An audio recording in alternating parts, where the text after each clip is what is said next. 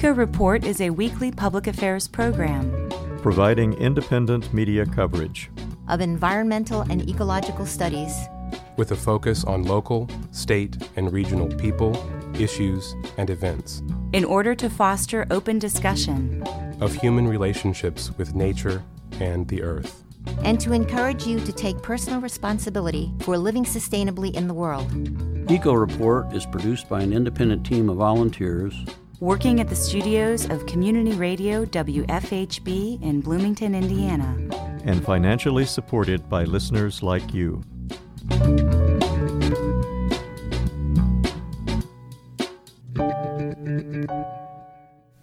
Hello, and welcome to Eco Report.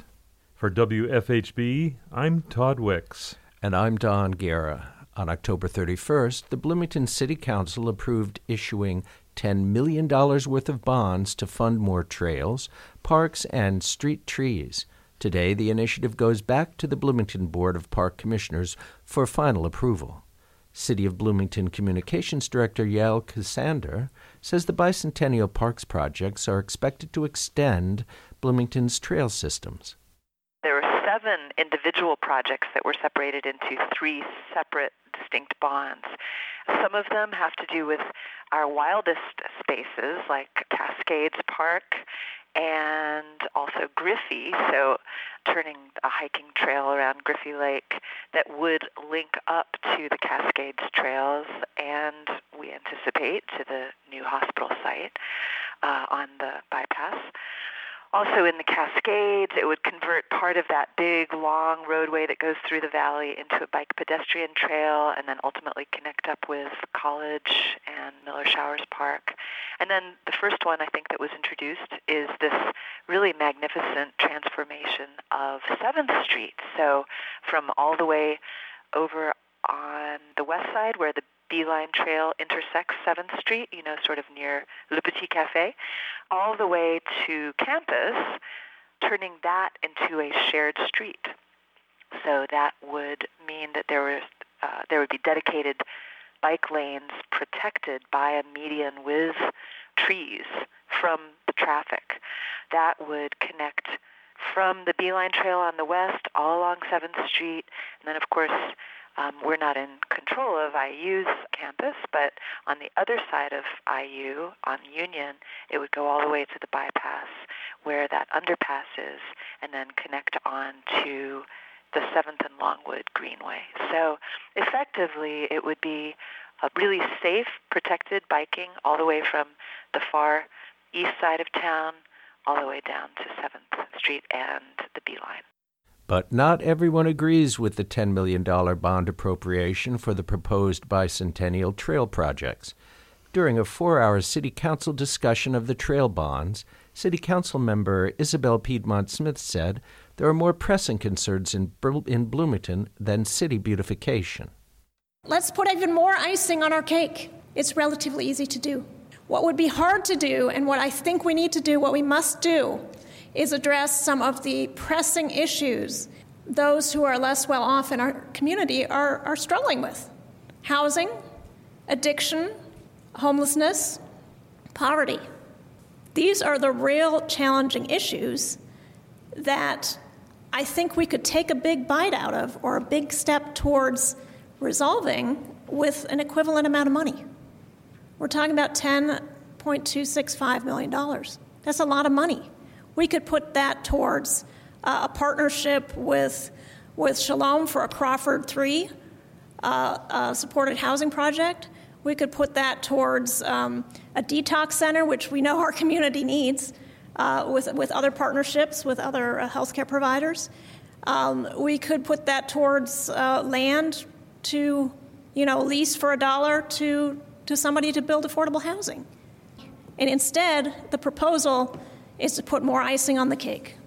The municipal bonds will be repaid by increasing property taxes throughout the city limits. Cassander says Piedmont-Smith's concerns are valid, but the city is already putting money into projects aimed at helping alleviate homelessness, addiction, and low-income housing. It's not an either-or. There's already so much happening in terms of the recommendations that came out of the Wage Growth Task Force and the Affordable Housing Task Force and the Safe and Civil City Task Force, promoting affordable housing in our community and actually accomplishing that. Also creating jobs and stimulating economic activity. Also going to things like Shalom Community Center, expanding hours, also pre-K support for low-income families, doing more with community policing and law enforcement diversion. All of those things are underway. And then thirdly, or maybe I'm on to fourthly now, I guess I would say that investing in our natural and built landscape and investing in mobility and livability and workability through these trails and investments is not purely beautification. This is something that will not just create something beautiful that, some kind of a gated park that only the elite can use. We're talking about investing in public space, in the common good, something that anyone at any point along the socioeconomic scale can use and enjoy, and something that truly enriches this city as a destination. The park board will meet at 4 p.m. today and is expected to give final approval for issuing the bonds. The board meets in the Showers Building in downtown Bloomington. 17 Indiana state parks will temporarily close for deer hunts this month, including Brown County State Park and Griffy Nature Preserve. The 2-day hunts are scheduled throughout November and December. They are expected to begin next week. State wildlife biologists say reducing a park's deer population helps maintain habitat for other animals and native plants. The city of Bloomington has contracted with hunting firm White Buffalo to recruit and train community hunters to conduct this year's cull. The goal is to cull up to 100 deer from Griffy Lake Nature Preserve. Community hunters are also expected to conduct the deer cull in Brown County State Park. The U.S. Supreme Court has refused a request from the Trump administration to stop an environmental lawsuit that would force the government to take action on climate change. The lawsuit was filed in 2015 by 21 young Americans. They claim the government's inaction has so profoundly damaged the planet that their life and liberty is threatened. The government filed to dismiss the suit the following year. Justices Clarence Thomas and Neil Gorsuch have voiced support for halting the lawsuit, but in an order issued on November 2nd, the Supreme Court directed the government to look to the U.S. Court of Appeals for relief. Over 1,000 people were involved in a civil disobedience action in the United Kingdom on Wednesday, October 31st. The action blocked several streets near London's Parliament Square for 2 hours. Organizers are calling themselves the Extinction Rebellion. The group seeks to push the UK government to declare a state of emergency relating to climate change. They also want the UK to be carbon-free by 2025. The protest was organized in response to the recent report from the Intergovernmental Panel on Climate Change. That report states that there are only 12 years left to prevent catastrophic consequences from climate change. Southern resident orcas are critically endangered. Their population has dropped from 98 in 1995 to 74 today. Recently, the Canadian government announced that it was pursuing several actions to save the species. A $50 million initiative aims to deal with 3 major threats to the southern residents. First, raising populations of Chinook salmon, the favorite prey of the orca. Second, cleaning up ocean pollution. Third, reducing ship traffic and noise which disrupts their hunting. The Canadian government also wants to designate new areas of critical habitat for the whales off the west coast of Vancouver Island. The whales live in the Juan de Fuca Strait between Vancouver Island and Washington State. They also live near La Perouse Bank, further to the northwest. The government is considering creating killer whale sanctuaries in the areas of critical habitat. In those sanctuaries, the government can prohibit activities like fishing and ship traffic which harm the whales. A report recently published in the journal Nature compared how people use land today and how they used it in the past. The report finds that people used 15% of the Earth's surface for crops and livestock 100 years ago. Today, the human activity has altered over 77% of the land, except for Antarctica, and 87% of the ocean. The report also discussed losses to wilderness. It states that between 1993 and 2009, 1.3 million square miles of wilderness were impacted by settlement, farming, mining, and other activities. For WFHB, I'm Todd Wicks. And I'm Don Guerra. We love to hear from our listeners. Contact us about stories we've aired or if you have ideas for future stories.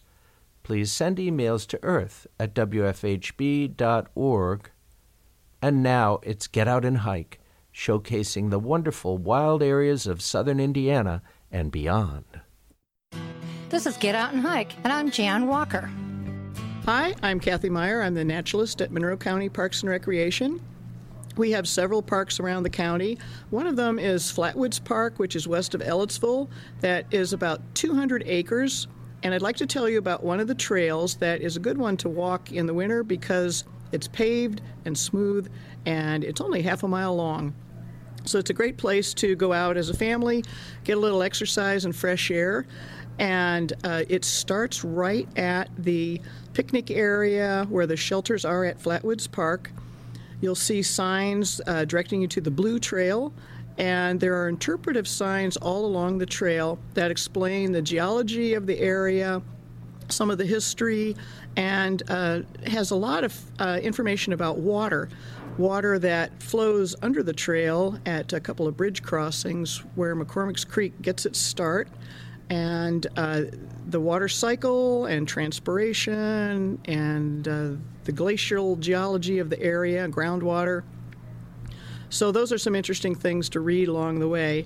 The trail itself goes through some old fields. This had been farmland at one time, and also through the woods and past several wetland areas where it's a good place to listen to frogs in the spring or look for birds and tracks of animals and see other kinds of wildlife. So the trail's open year-round. It's paved and smooth and is a great place for the kids with the tricycles or to walk the dog and just get out of the house for a little while. Sounds like it'd be a great place for maybe some scout groups and maybe even some daycares or first graders and stuff to learn about our area.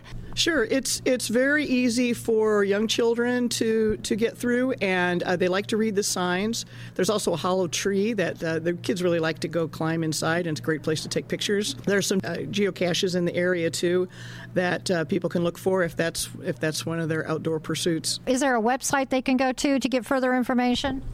There is some information about Flatwoods Park at the Monroe County website, Monroe County Parks and Recreation website. The address for that is mcparksandrec.org. So you can go to the website and find information about shelter rentals and the playgrounds and other details about the park. And we'd love to have you come and visit us. Next, we'll hear about an elusive animal rarely seen during the day, the bobcat.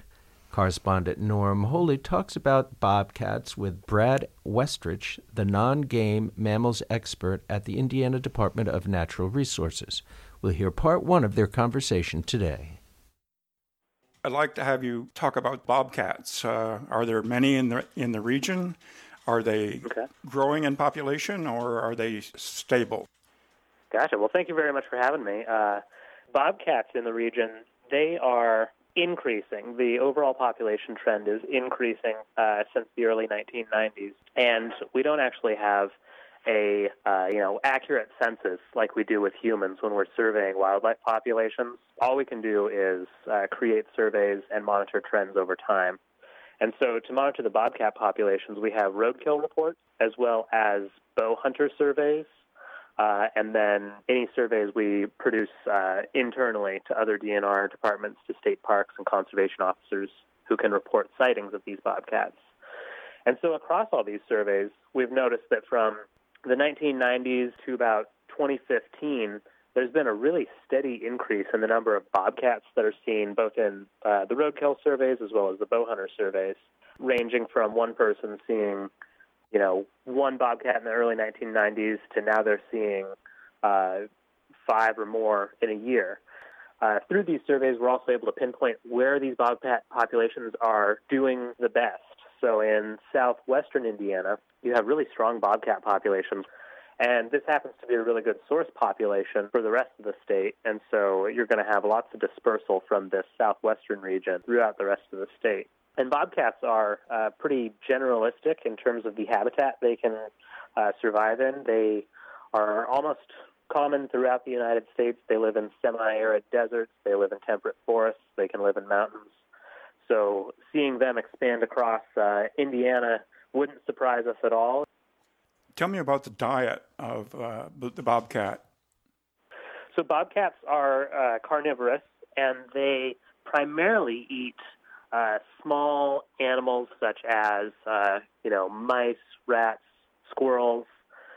They also prey on bird species from turkey down through your American woodcocks, grouse if they're out in the environment, doves.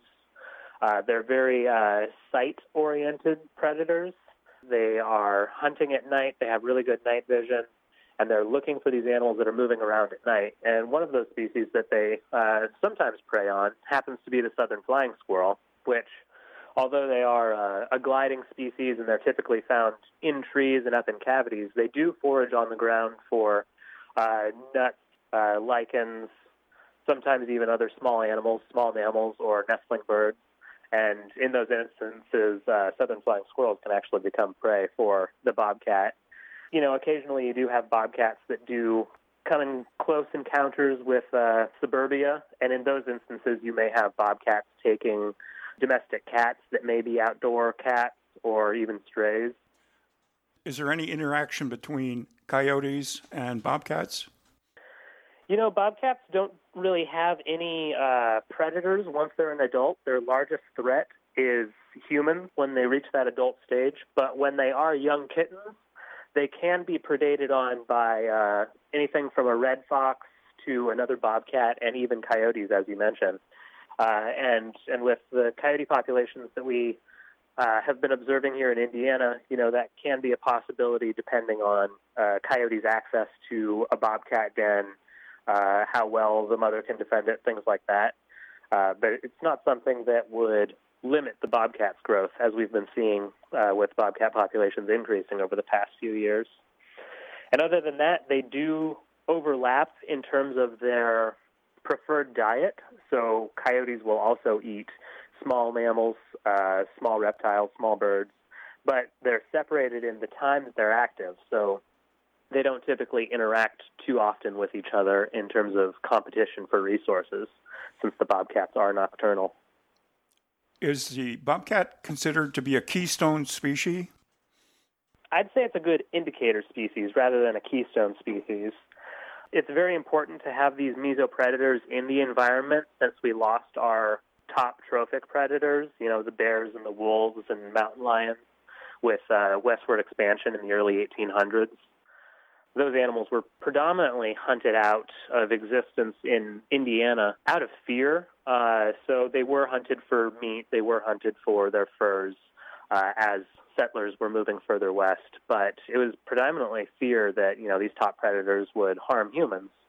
And so that left this really large niche for these mesopredators, these middle-sized predators, to really take over and expand. And so you see the expansion of coyotes and bobcats in areas. And so they're filling this empty void that large predators left, and they're able to be observed in numbers that likely you wouldn't have been able to see 200 years ago with top predators roaming around, putting some pressure on the bobcat populations. But I wouldn't necessarily call them a keystone species, definitely a necessary species in the environment, because they do eat a lot of these small rodents, which are, known carriers of various tick species, various pathogens that could potentially affect humans.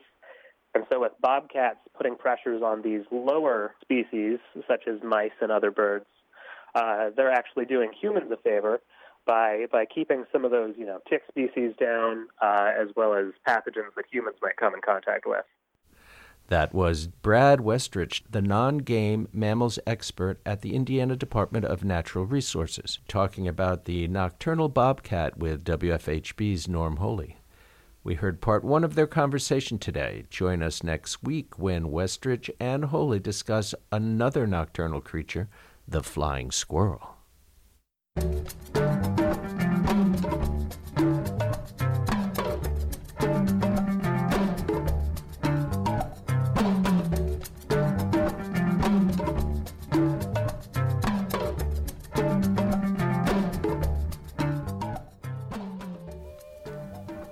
Are you looking for a way to take action on environmental issues?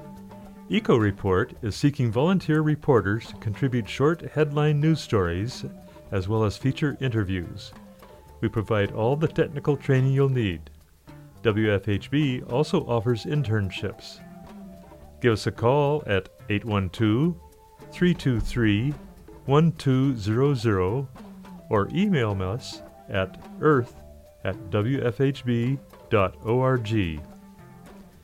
And now it's time for In Nature, written and recorded by Eco Report contributors past and present. This is In Nature. Which mammal has more teeth than any other in the state? If you answered opossum, you are correct. The Virginia opossum has 50 teeth, reflecting its prehistoric roots of 70 million years. The often maligned opossum is also known as being the only native marsupial in North America. Although rat-like in appearance, opossums are more closely related to kangaroos. An opossum gives birth to as many as 20 bean-sized, underdeveloped young who must climb to their mother's pouch. Those who survive the climb then compete for one of the mother's 13 teats, where they remain attached for 2 months before leaving the pouch. The opossum is an excellent tree climber due to the opposable toe on each of its back feet and its long, hairless, prehensile tail that can grip tree limbs to stabilize the animal as it climbs. Although slow and seemingly not so smart, the opossum, as a species, has done well. It can be found throughout most of Central America and the United States, having expanded into Canada over the last few decades. Opossums live in woodlands, farmland, and urban areas and prefer places near water. They are nocturnal and solitary. The opportunistic opossum will eat anything available, including insects, fruits, grains, garbage, and pet food. Its success can be attributed to its adaptability to human habitats. Opossums not only tolerate human settlements, they flourish and have a greater survival rate near them. City opossums on average weigh a third more than their country cousins. And those 50 teeth, when frightened, the opossum may hiss and bare its mouth full of teeth, yet they seldom bite. This small marsupial is really quite placid, preferring to avoid confrontation. You've been listening to In Nature.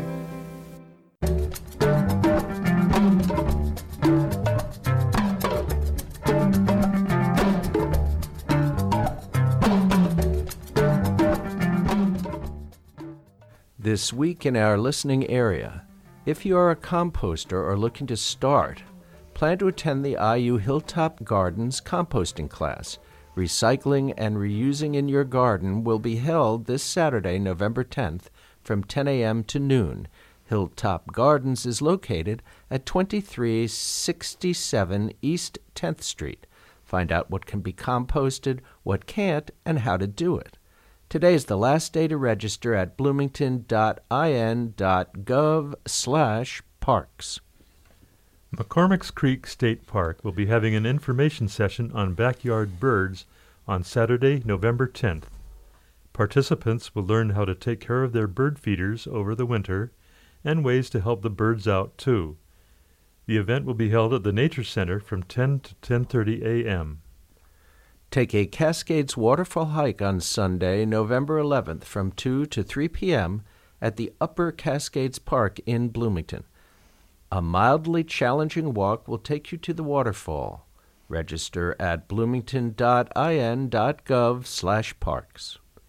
Brown County State Park is having their last leaf hike of the season this Sunday, November the 11th, at 2 p.m.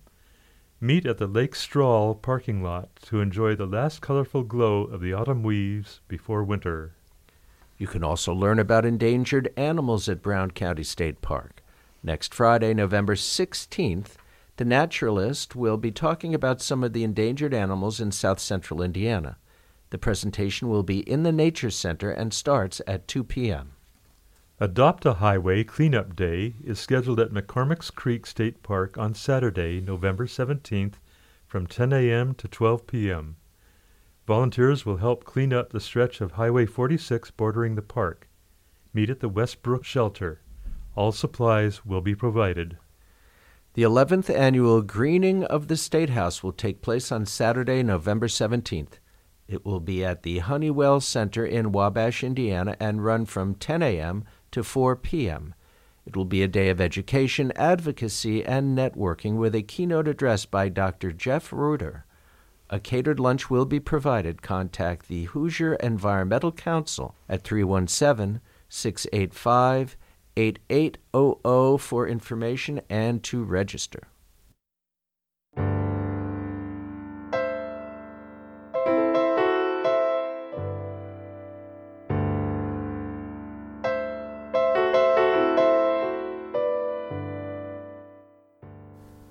And that wraps up our show for this week. Eco Report is brought to you in part by MPI Solar, a Bloomington business specializing in solar hot water, solar electricity, and solar hot air systems. MPI Solar designs and installs solar power generation systems that encourage independence and individual responsibility. Found locally at 812-334-4003 and on the web at mpisolarenergy.com. This week's headlines were written by Linda Greene, Norm Holy, Andrew Brown, Sarah Vaughan, and Wes Martin. Julianna Dailey compiled our events calendar. Andrew Brown and Sarah Vaughan edited the script. Jan Walker produced Get Out and Hike, and Cindy Beaulé edited the segment. Sarah Vaughan engineered today's show. Our interim producer is Jan Walker, and executive producer is Wes Martin. Tune in on Thursdays at 11:30 a.m. and Fridays at 5 p.m. for our weekly radio rundown of ecological news. You can also access news, feature audio, and Get Out and Hike episodes anytime at wfhb.org. For WFHB, I'm Don Guerra. And I'm Todd Wicks. And this is Eco Report.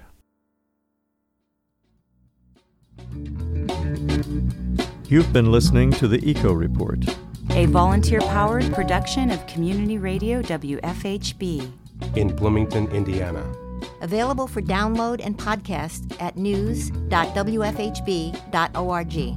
Eco Report is your independent, ecologically inspired news source for South Central Indiana, bringing you news that the Earth wants you to hear. Send your comments, suggestions, and story ideas directly to the Eco Report staff. The email address is earth@wfhb.org. That's earth@wfhb.org.